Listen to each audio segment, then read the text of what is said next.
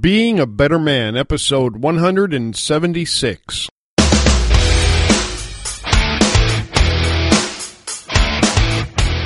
All right, guys, welcome to Wednesday. Welcome to Storytime with Alf. Storytime is where I tell a true story from my strange and interesting life. The purpose of the story is not just to entertain you, but also to share with you the lesson or lessons I learned from that story. They might even cause you to reevaluate parts of your life and help you get lessons that you never knew were there. With that being said, just sit back, relax, and enjoy the story.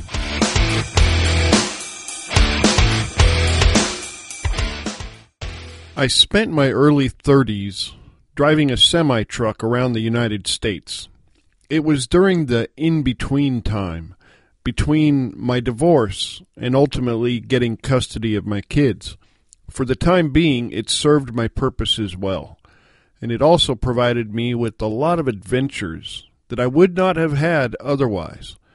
I got to see the entire country from the inside out. The only real drawback to the whole gig was that I had to be away from my kids and family for periods of time. It wasn't too long before I was able to make a change, but for the time being, this is what I was doing. One day, I was hauling a load north on I-75 through Colorado. I was going to go through Cheyenne, Wyoming, and pick up I-80 to keep heading west. Everything was going pretty well. The weather was nice, the roads were good, and I didn't have any worries. That was about to change, unfortunately. See, when you enter into a new state, there is something called a port of entry. You drive right by it in a car, but they are a pretty big deal for trucks. It's where they weigh you and sometimes inspect your truck and your logbook to make sure everything is legal before you drive on their state highways. As I came into Wyoming and drove over the scale, an arrow came on indicating that I should park my truck and bring in all my papers. I thought, oh great, but I wasn't overweight or anything. It was just a random selection. I brought in all my papers to the scale house and was greeted by an expressionless state trooper. As he was looking over my papers, he discovered that the registration for my trailer was expired by a few days. He let me know about it and asked if I had a current copy somewhere else. I didn't, and I told him so, and then I asked to use the phone. The company I was leased to is who was supposed to keep all the registrations up to date. That was part of their job. We never had the same trailer very long because we would drop them and pick up a loaded one. They were interchangeable. So I called the company with the intent of having them fax a current copy to the scale house so I could be on my way.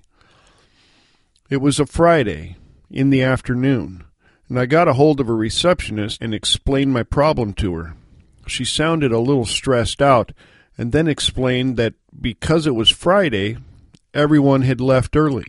There was no one in the office except her.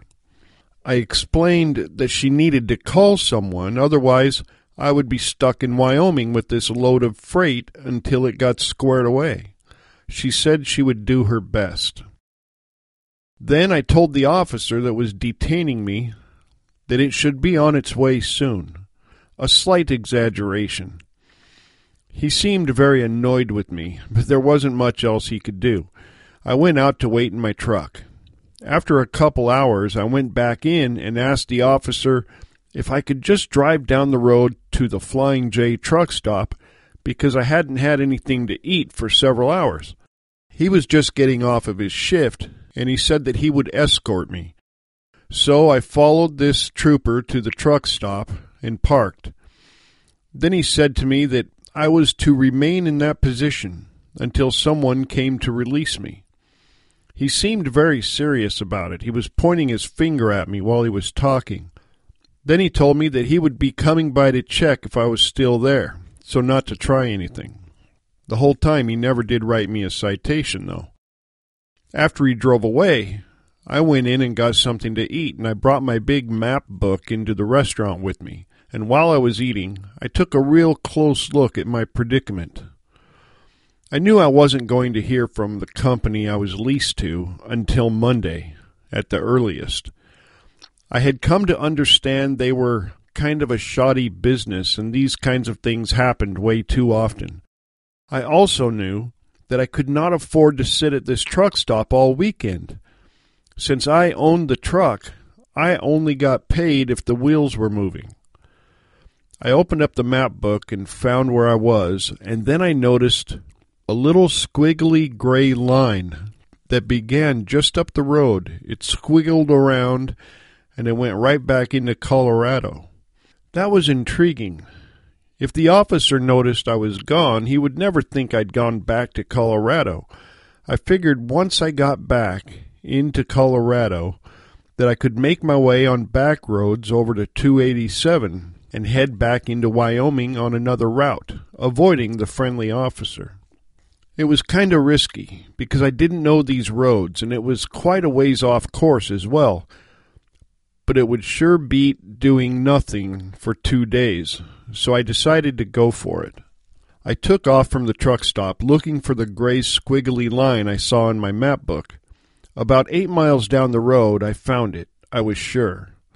I turned left and started down this little road. I was pretty proud of myself for figuring out this ingenious maneuver. The road was narrow, but paved. There wasn't any traffic on it, and it looked like smooth sailing. After a couple miles on this road, everything changed, though. I ran out of pavement, for one thing. The road had become a gravel trail. I had come too far to turn back now. Besides, there wasn't anywhere to turn around, and I could not back up for 2 miles around all those curves I'd just come through. So I just kept going. I didn't know what else to do. After a couple more miles, I looked up ahead of me, and my heart sank. There in the road ahead was a little wooden bridge that went over a seasonal creek. I stopped the truck and got out to inspect the bridge. It seemed well built enough, I guess. There wasn't any sign indicating the load it could handle. My truck was real close to 80,000 pounds, fully loaded. I sat there a while just looking at that bridge and wondering if I should try it. Finally, out of options, I decided that I didn't have any other choices. I had to go over that little bridge, because I couldn't go back. I fired up the truck and I went for it. I decided I wasn't going to stop even if I heard funny noises or timber cracking. I just had to keep my foot on the pedal. I held my breath the whole way across that little bridge. I did hear some creaking, but I just kept going, and I made it to the other side, to my great relief. I kept heading down this little gravel trail, anxious to get my tires on some pavement again. 2 miles further up the road, I couldn't believe it. Another bridge. I went through the same ritual and worry I did for the first bridge, but I made it over that one too. Now the road had changed in other ways. It had become more hilly, and there were more curves. I was starting to wonder if I was even on the right road, because it seemed like I should be back in Colorado by now. There was only one option available, though, and that was to keep moving forward. Finally, I came to a 90-degree turn to the right. I got around the turn, and I almost started crying. It wasn't another bridge. It was worse than that. Ahead to the left was a giant depression. It was really just a gigantic hole. There were plants growing in the bottom of it, so I think it may have been a spring. The trail I was on went by the hole on the right, where it met the side of a small mountain. From there, the road was just a cutout in the side of the hill made out of dirt. Probably fine for a pickup, but it didn't look like something I could do. The cutout road circled sharply around to the left. It made a big half circle all the way around this big hole. And then at the other end it turned back into a gravel road on the far side. Okay, now I was scared. If I tried that and anything went wrong, I would wind up at the bottom of that hole. And who knows how long it would be until somebody found me. I debated with myself for some time. I enjoy a good challenge, but this was ridiculous. But I couldn't go back either, because I couldn't turn around. It came down to the fact that I was stuck. And the only possible way to not be stuck was to drive around that cut-out goat trail of a road with my 80,000-pound truck. I knew once I committed to this course of action that hesitation would be out of the question. I knew once I got on that little dirt path that I could not stop no matter what. If I stopped, that would give the ground beneath me more opportunity to give way, and it would be all over. I was driving one of those big square cab-over trucks without a nose, and I started out chugging up that narrow cutout road. As I approached the turn, I realized it was going to be tighter than I had thought. It was curving to the left, so I put the right front corner of my truck right on the dirt wall that rose up on my right. I was brushing it with the corner of the truck itself because the trailer was going to need every inch I could give it. I was afraid to look in the mirror at the trailer, but I did anyway. And when I did, what I saw horrified me. My trailer tires were actually right on the edge of the hole. Sometimes the outside tire was in the air, dangling in space. The only thing making contact with the ground was the inside tire next to it. The further I got on this road, the worse it got. The slope to my left became less stable.